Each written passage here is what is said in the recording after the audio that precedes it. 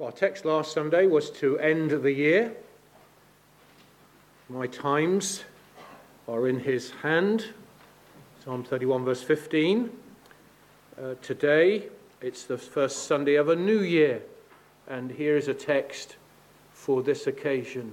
John 3 and verse 30. He, that is the Lord Jesus, he must increase, but I must decrease. Because those words are spoken by John the Baptist. Now we're all unique, aren't we? There's nobody quite like you. You might say perhaps that's a good thing. But there's nobody else like you in all the world. You're all unique. But I think we could say of John the Baptist, couldn't we, that he is truly unique. As a very unusual man. Very different to anyone else in the Bible and in history. He was sort of uniquely unique. His place in history was prophesied 700 years before in Isaiah and 400 years before in Malachi. His birth was announced by the angel Gabriel to his father before he was conceived. We thought about that a few weeks ago before Christmas. His name was given by the angel. They were going to call his name after his father, but the angel had said no, his name must be John. His parents, by the way, humanly speaking, couldn't have a child, and so he was a very special child, an impossible child in that sense. He leapt in the womb when his mother greeted Mary, carrying the Lord Jesus. How remarkable that is. It seems he was regenerated in the womb and became a Christian, as it were, before he was even born. That is unique. That is not the way God does things. He grew up in the desert. He dressed uniquely. You can't go to Fat Face and buy the stuff that John the Baptist was wearing. He ate uniquely. I don't think you could go into the food hall in town to eat what he ate. And he preached uniquely. When all around the Pharisees were preaching law-keeping, that was the big thing. He was preaching repentance, consciousness of sin, and cleansing from that sin. In a way, he looked like an Old Testament prophet, didn't he? He sounded like an Old Testament prophet, but he said, I'm not Elijah. I'm just a voice of one crying in the wilderness. Prepare the way of the Lord. That is exactly what the prophets had said he would do. And we don't study John the Baptist preaching very much, but I read it through over the last week, and it is quite incredible. John the Baptist is full of God in his preaching, theologically, and full of a future hope to come. He's full of the Lord Jesus Christ. And I suppose we could seal all this up by saying what Jesus said about this man. Jesus said, "For I say to you, among those born of women, there is not a greater prophet than John the Baptist." Jesus was saying literally, this man is unique. Now, his most famous saying is that in John 1, verse 29, isn't it? "Behold, the Lamb of God who takes away the sin of the world." Forever, John the Baptist will be associated with that great declaration. How to become a Christian? Look to the Lord Jesus. Behold the Lamb of God. You're a sinner. He takes away sin. He's the sacrifice. Look to him. He is the preacher of Jesus, the Saviour.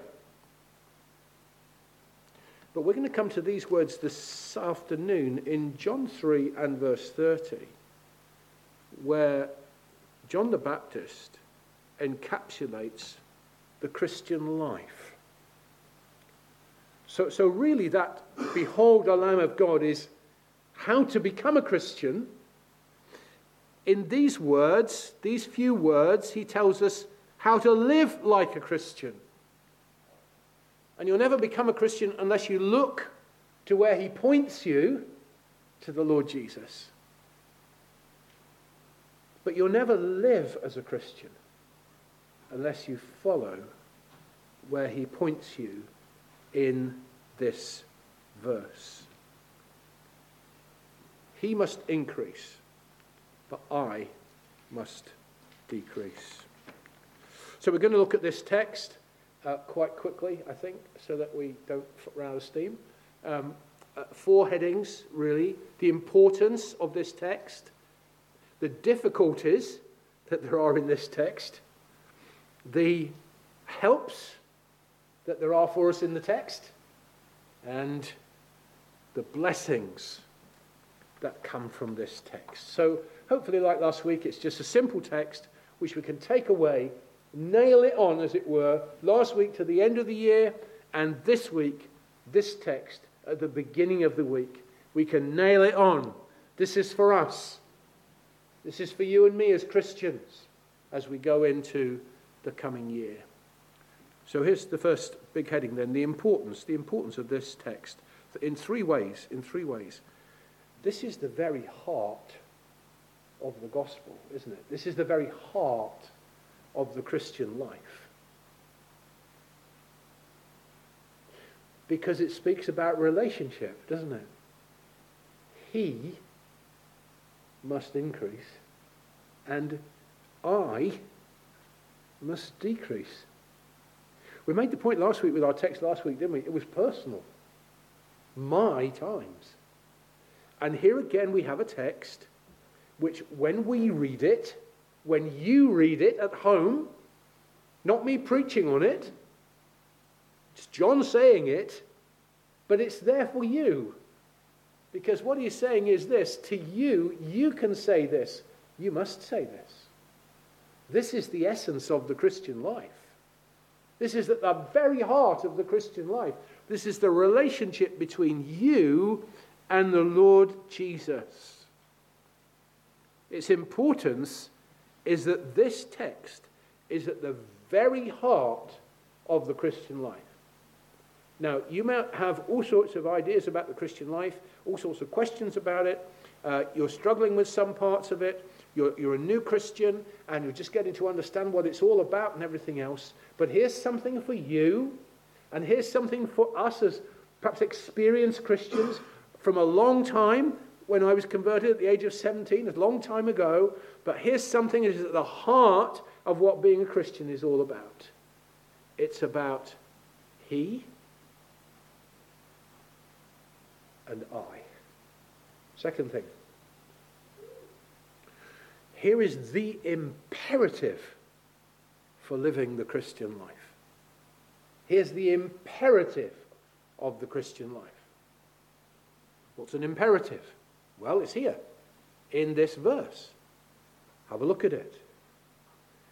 He must increase, but I must decrease. Must. It hits you in the eye, doesn't it? Hits you between the eyes. Now, in the original, if you've got a New King James Bible, I don't know what the other versions do, but in the New King James it says, he must increase, but I, and then the must is in italics, which means it wasn't there in the original. So the original Greek said this, he must increase, but I decrease.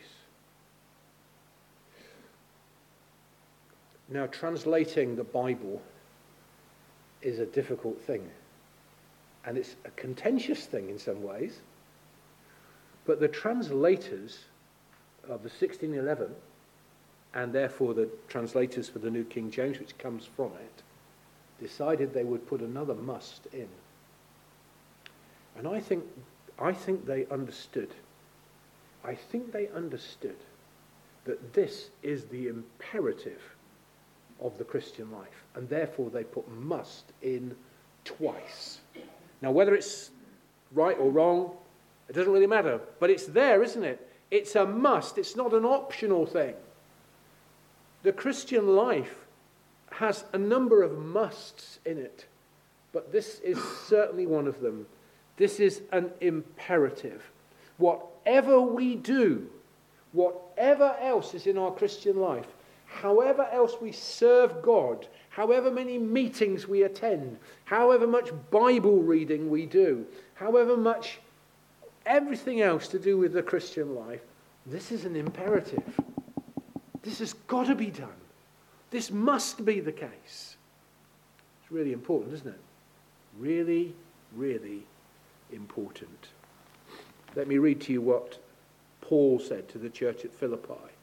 But what things were gain to me, these I have counted loss for Christ. Indeed, I count all things for loss, for the excellence of the knowledge of Christ Jesus my Lord, for whom I have suffered the loss of all things, and I count them but rubbish, that I may gain Christ, and be found in him, not having my own righteousness, which is from the law, but that which is through faith in Christ, the righteousness which is from God by faith, that I may know him, and the power of his resurrection, and the fellowship of his sufferings, being conformed to his death, if by any means I may attain to the resurrection from the dead. Paul is living out in those words the must of John the Baptist. What he's saying is this: whatever happens, Jesus Christ must grow and I must recede. One of the commentators calls this verse John's recessional. A recessional is when somebody just bows out, recedes, becomes smaller, because somebody else is greater and more glorious. Here is the heart of the Christian life. Here is the imperative of the Christian life: to know my Jesus crucified far excels all else beside. You get the heart of the hymn writer? He'd realised this, hadn't he? And he wrote it down all those years ago for us to sing it. Number 3. It's the direction of the Christian life. The direction of the Christian life. In fact, it's like a plural, really, isn't it? Because there's 2 directions here. Christ is going one way, upwards, increasing, becoming more prominent, becoming more noticeable in my life, growing, so I appreciate him more and glorify him more and serve him more. That's one direction. And then there's me. And where am I going? In the opposite direction, aren't I? He is increasing. He is more evident. He is more dominant. I am decreasing. I am less evident. I am less dominant. So here we have those 3 things. It's the heart of the Christian life. It's the imperative of the Christian life. It's the direction of the Christian life. All in this little text of John's. Now, let's be practical. Number 2, the difficulties. The difficulties with this text. This text is a battleground. This text is a battleground.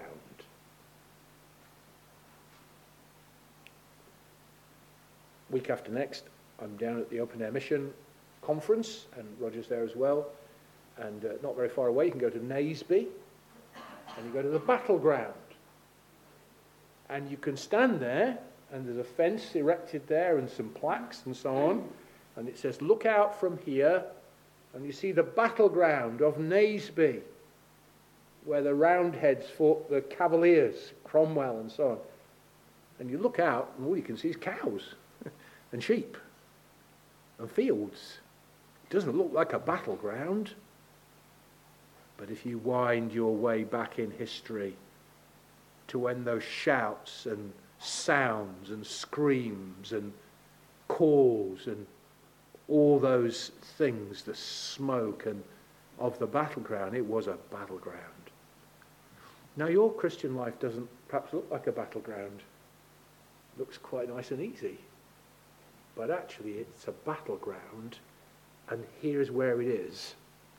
Because he must increase and I must decrease. And that's a problem, isn't it? Because what is the natural tendency of our hearts?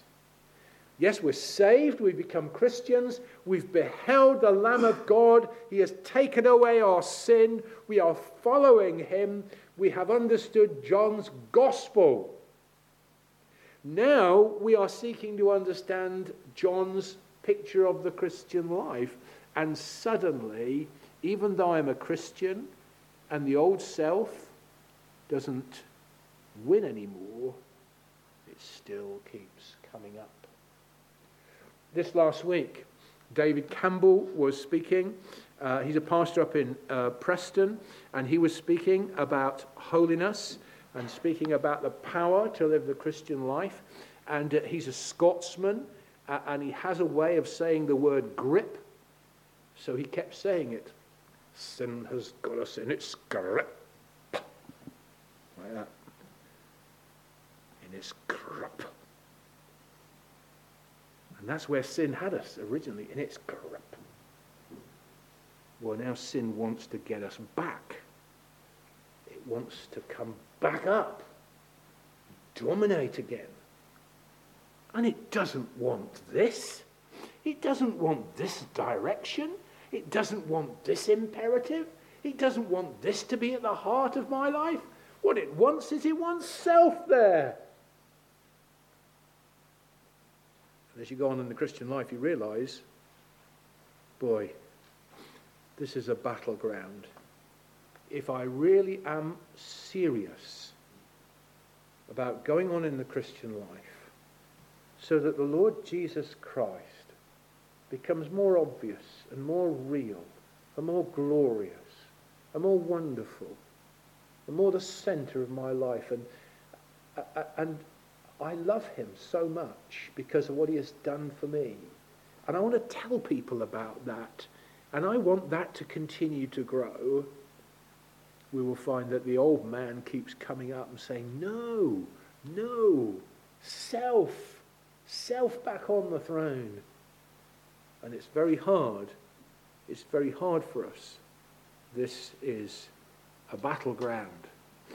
This is the difficulty of this text.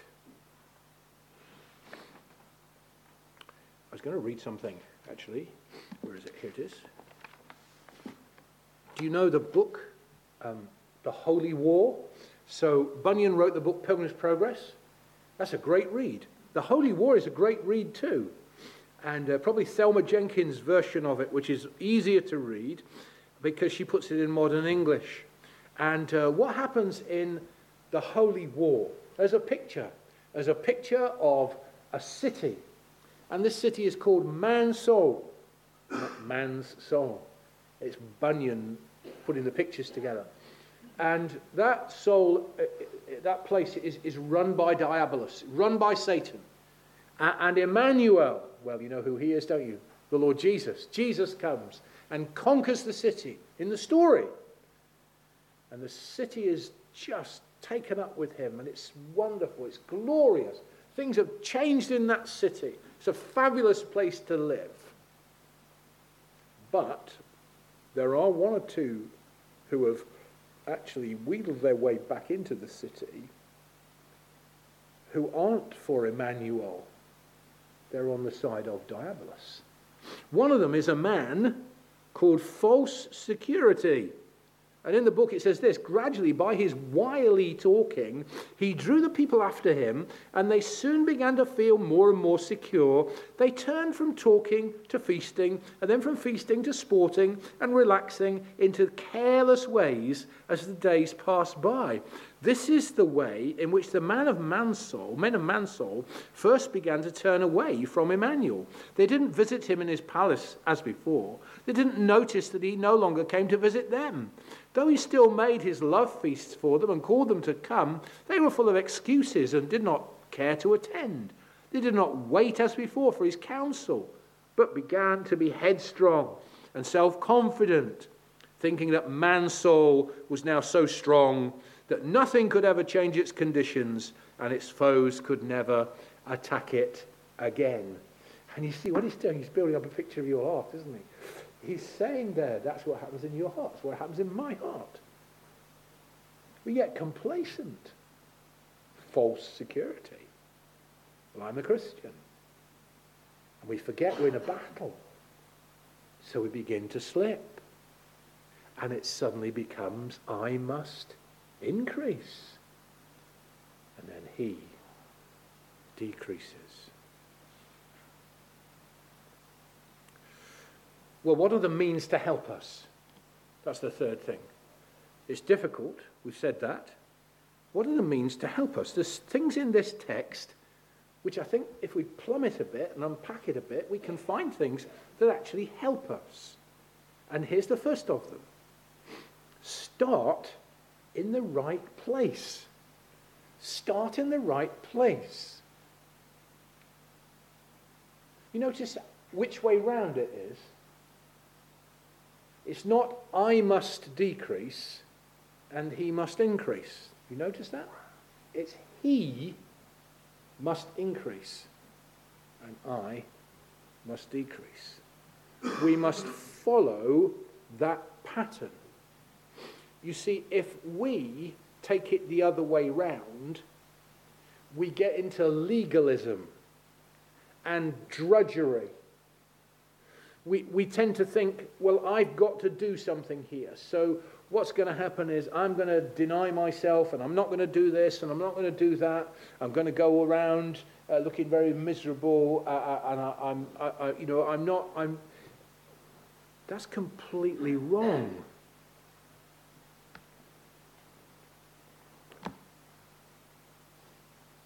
Discipline without purpose is drudgery. Do you remember that book which we used to make a lot of at one stage? It was like a primer for the Christian life. That quotes from in there. Well, that's really helpful, isn't it? Discipline without purpose is drudgery. But if I begin in the right place, he must increase. Well, I've got to start thinking about him, haven't I? Do we think about the Lord Jesus enough? Do we think about him? Do we look at him in his word? Do we understand him? Do we see who he is? Do we know him? I've been thinking a lot about the book of the Song of Solomon, and the Lord Jesus is in that book, and he is portrayed there in the Old Testament in terms of absolute rapturous love. Like a husband and a wife in love. Are we in love with the Lord Jesus? Because we love him because he first loved us.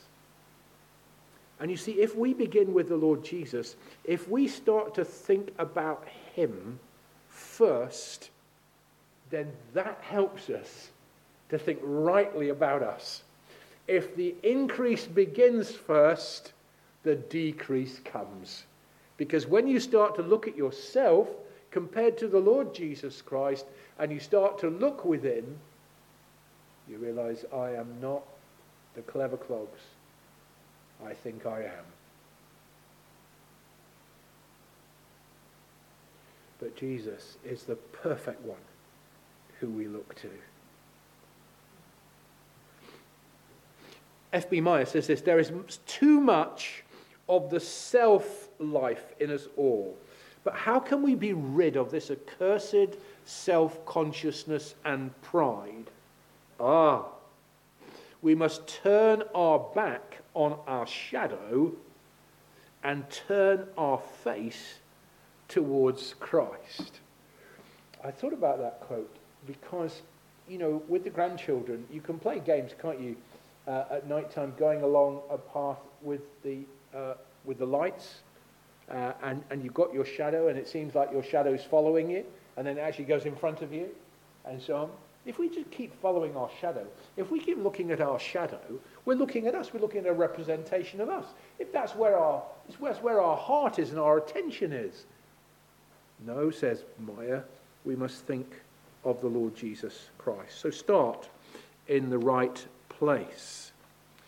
And then the second thing is attend to all the means of grace. Well, we bang on about this, don't we? All the time. But we have to.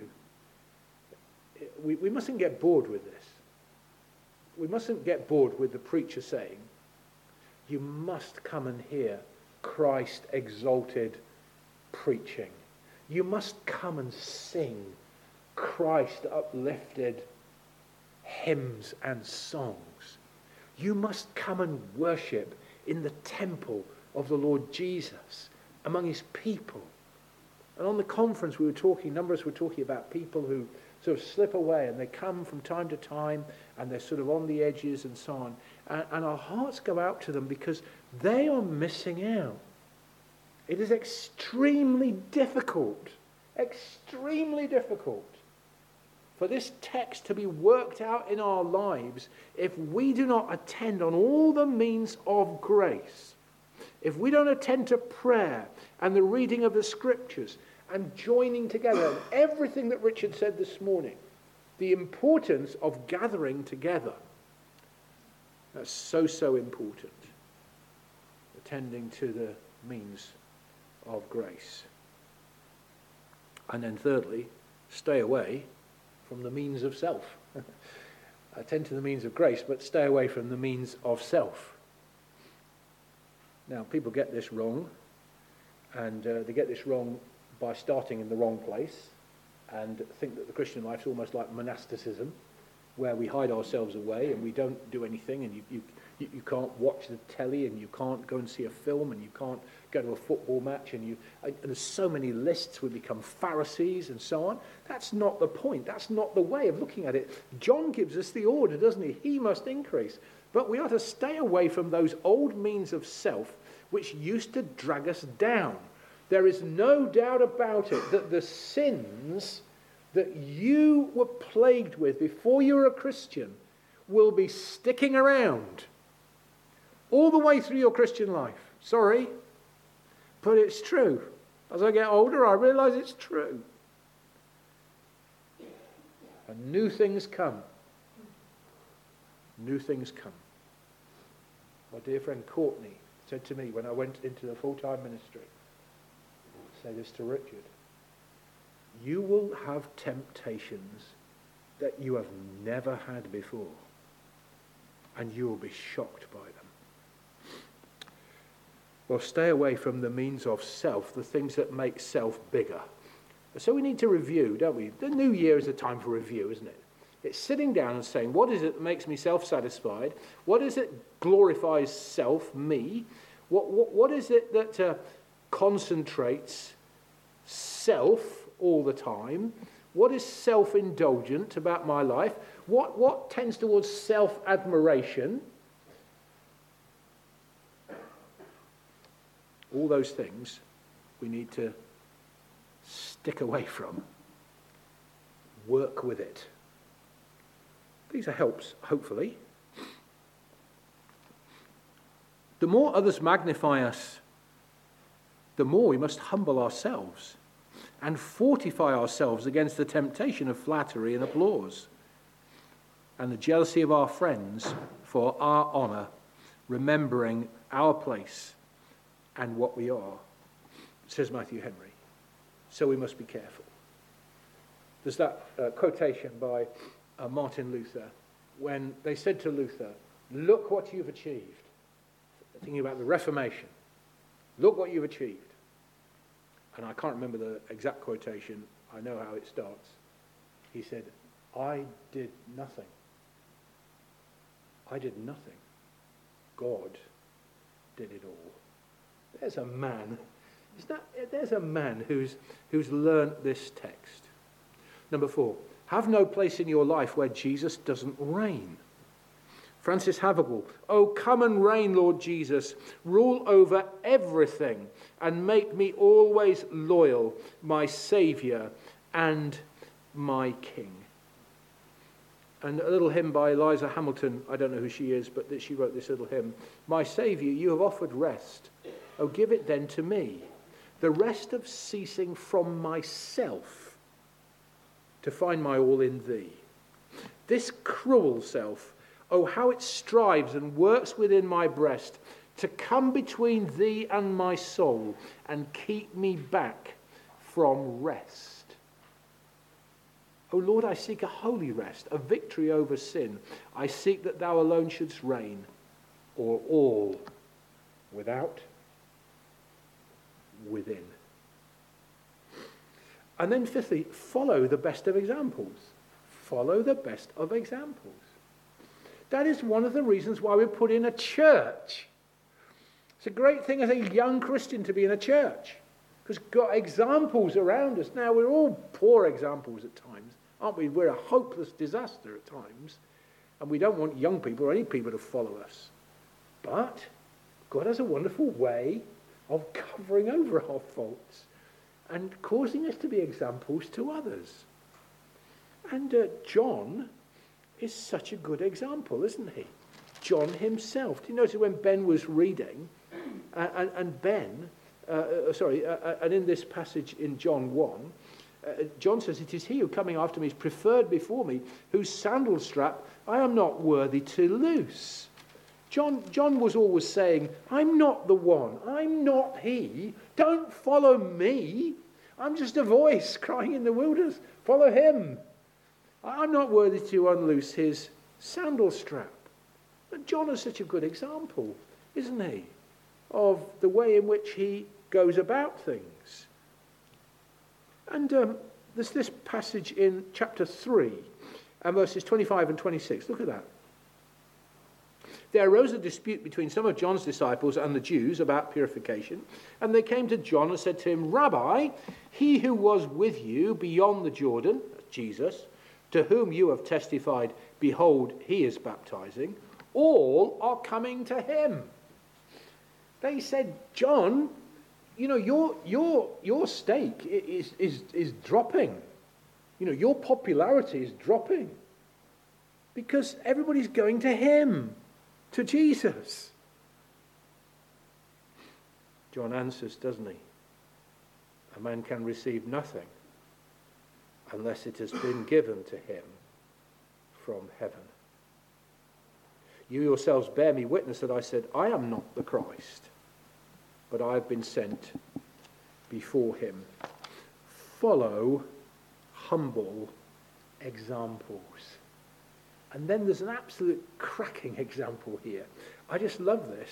In verse 28, we just read that, verse 29. He who has the bride is the bridegroom, but the friend of the bridegroom, who stands and hears him, rejoices greatly because of the bridegroom's voice. Therefore this joy of mine is fulfilled. He must increase, but I must decrease. And what he's saying is this. Look, I am just the best man here. Somebody's going to have to tell me why at weddings do we call him the best man? Anybody? Any idea? I don't know. Because surely he's not the best man. The best man's the groom. But we have this thing, the best man. Now, you know, after Ross and Susanna's wedding, did we all go outside and there's a block of cameramen, and they've got Matt out there, and they're all taking pictures of him from all sorts of angles, and they're going to produce an album, The Best Man. Of course they don't. The big name on the block, the person we're all interested in with his wife is the groom. Isn't that what John says here? He who has the bride is the bridegroom, but the friend of the bridegroom, we would say today, the best man, who stands and hears him, rejoices greatly because of the bridegroom's voice. I'm the best man. He's asked me to be the best man. I'm his mate. But he's the man. He's the man. The day's about him and his wife, not about me. John is such a great example for us. Well, we're done, really. We're just going to suggest some blessings of this text. Well, here's the first. It's progress. It's progress. This is not a static text, is it? There's increasing and decreasing. So there's progress. Isn't that what we long for in our Christian lives? Really. So many times we look at our Christian life and we say, is this going anywhere? Have I made any progress, really, this last year? And here's the text that helps us. Here's the blessing that comes of increasing and decreasing. It's progress.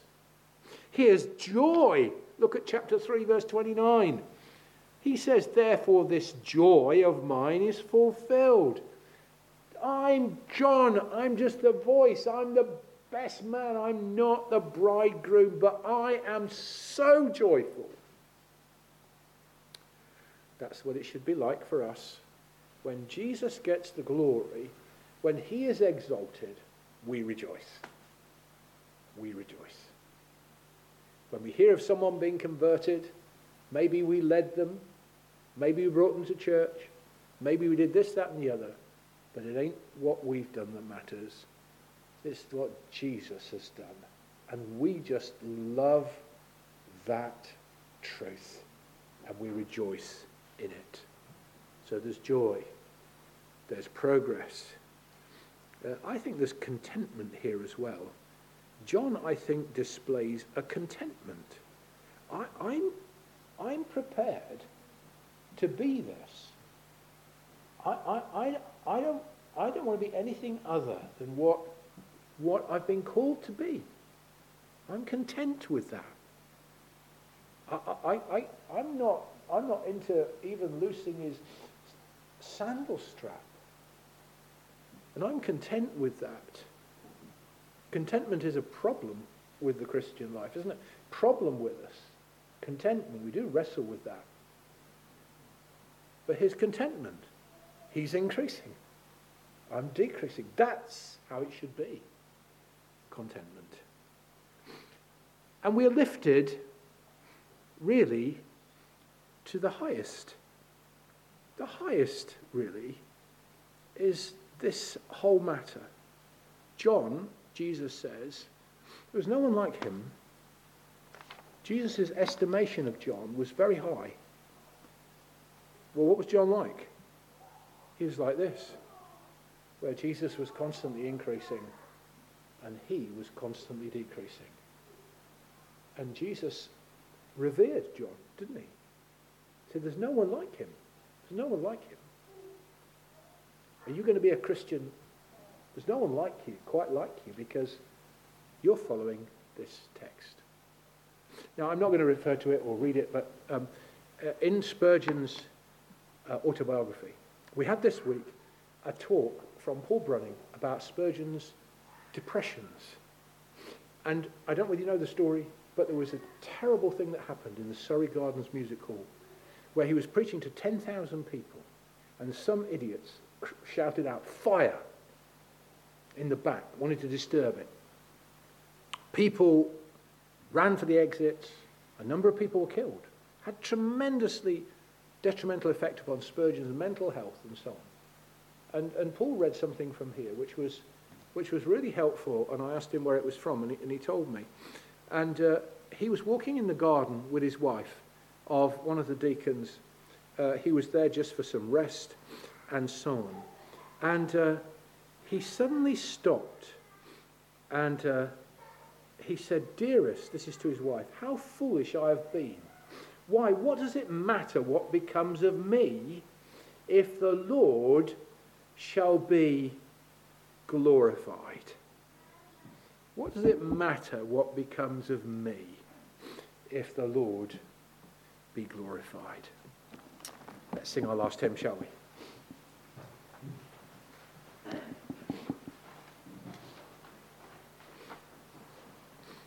O Jesus Christ, grow thou in me, and all things else recede. Quite clearly, this is based on this text.